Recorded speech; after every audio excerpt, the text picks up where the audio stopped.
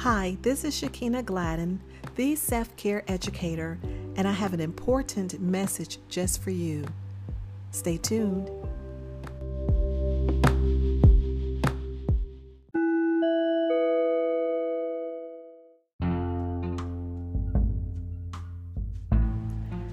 This is the day that the Lord has made.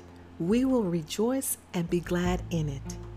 Hi everyone, this is Shakina Gladden, and I want to wish you and your family a happy Thanksgiving.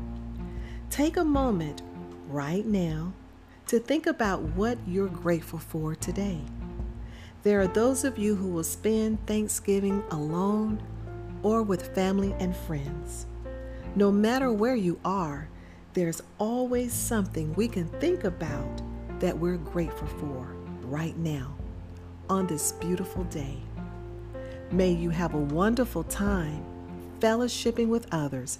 And one thing you can do to raise the vibrational energy in your home or wherever you are, and that is to sit around and talk about what you're grateful for today.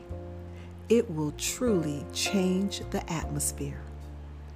From my family to yours, have a blessed Thanksgiving.